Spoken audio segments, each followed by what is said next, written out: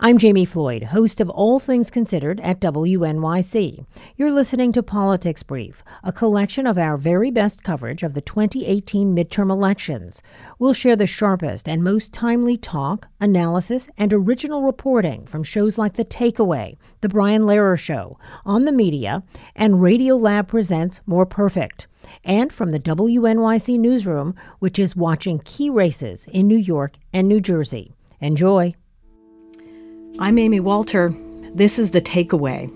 Supreme Court justices are intended to be impartial, presiding over a judicial body that's above the partisan fray. And though that image has been eroded over the years, justices have worked hard to keep appearances in order to maintain the integrity of the highest court in the land. So did that effort get erased entirely on Thursday? Professor Barbara Perry is the Presidential Studies Director at University of Virginia's Miller Center. Professor Perry, thanks for coming on the show. It's my pleasure.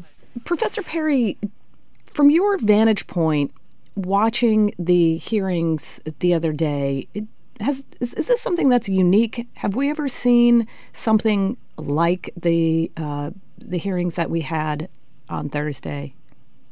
No, as is so much the case in the Trump era, it is unprecedented.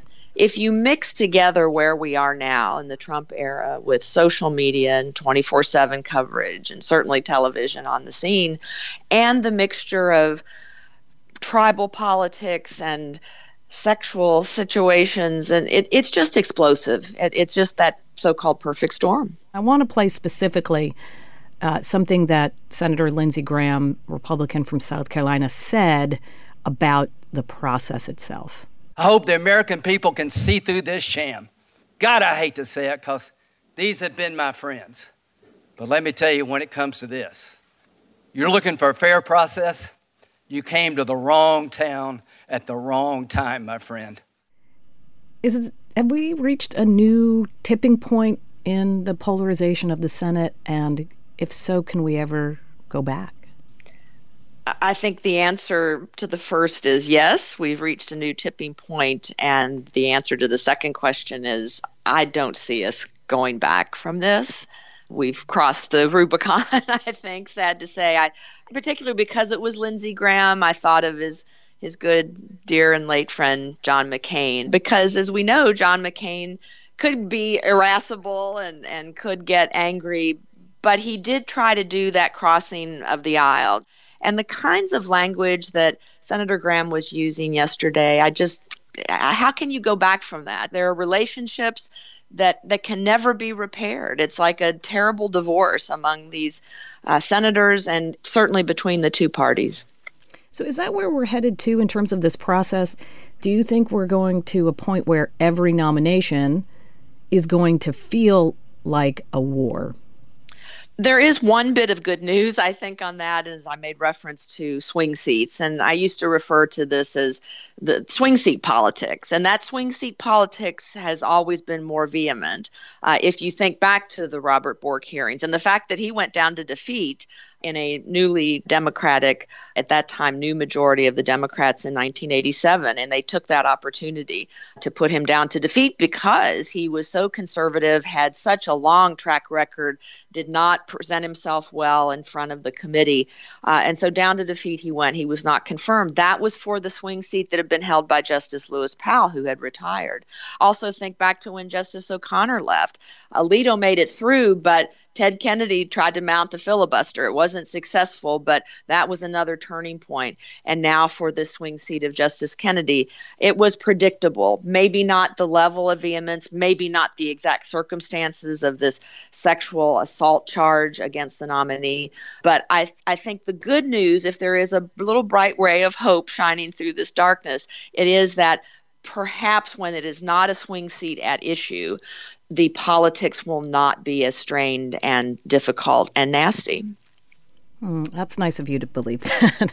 I guess we all need to believe that. Well, let's in Santa Claus for a really long time. Let's rewind for a minute and take sort of a 30,000-foot look on public perceptions of the Supreme Court. What do Americans think of when they think of the Supreme Court, especially how they think of it vis-a-vis the other branches of government? This is one of my favorite topics as both a scholar of the Supreme Court and the presidency and a bit of the Congress as well, is that I've traced this over the last quarter century. And the good news for the court is that it has almost always been at the top. And you might say, well, that's a low bar to meet, because look at where Congress typically falls in approval ratings, sometimes in the single digits, sometimes at best in the teens. But the court has been at an average of over 50% of approval rating. So most recently, the Supreme Court in a Gallup poll came out at 53%, just after Justice Kennedy retired and the naming of Brett Kavanaugh to fill the seat. It was up to 53%. In fact, it had tracked upward over the last 9 years or so. And part of this is because the court has always been viewed by the American people as typically being above the muck and mire of daily politics. And do you think what happened this week will have an impact on public opinion polling? Do you think it will actually fundamentally change the way that people see the court? I think your key word there is fundamentally. I'm not sure that one day and one hearing can destroy the history of this great institution, but it could chip away, certainly, at how people view the court. And for those Americans in the tribe, and we have to call it tribal now, who yesterday did not believe Judge Kavanaugh and believe that if he is confirmed that he will be a sexual assault perpetrator on the Supreme Court, they will have to lose faith in that institution, I am sorry to say. How do you think the other justices, the ones who are sitting right now on the Supreme Court, viewed this? They must be shuddering. I can't think that they could see this in any other way. Now, having said that, Justice Thomas has stated that when he arrived at the court after his very controversial hearing, that he was told, just leave that behind. You are welcome here. We're putting it behind. We're moving on. And that is the good thing about the court. But one does have to question, for example, how will Justice Ginsburg view this person? She is known as a pioneer of feminism, a pioneer of gender equality.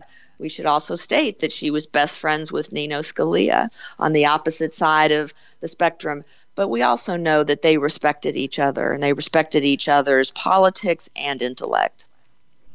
Barbara, thank you so much for coming in and speaking with me today. It is my honor to speak with you on this very important subject. Professor Barbara Perry is Presidential Studies Director at University of Virginia's Miller Center. Thanks for listening to Politics Brief. If you want more, go to wnyc.org/election.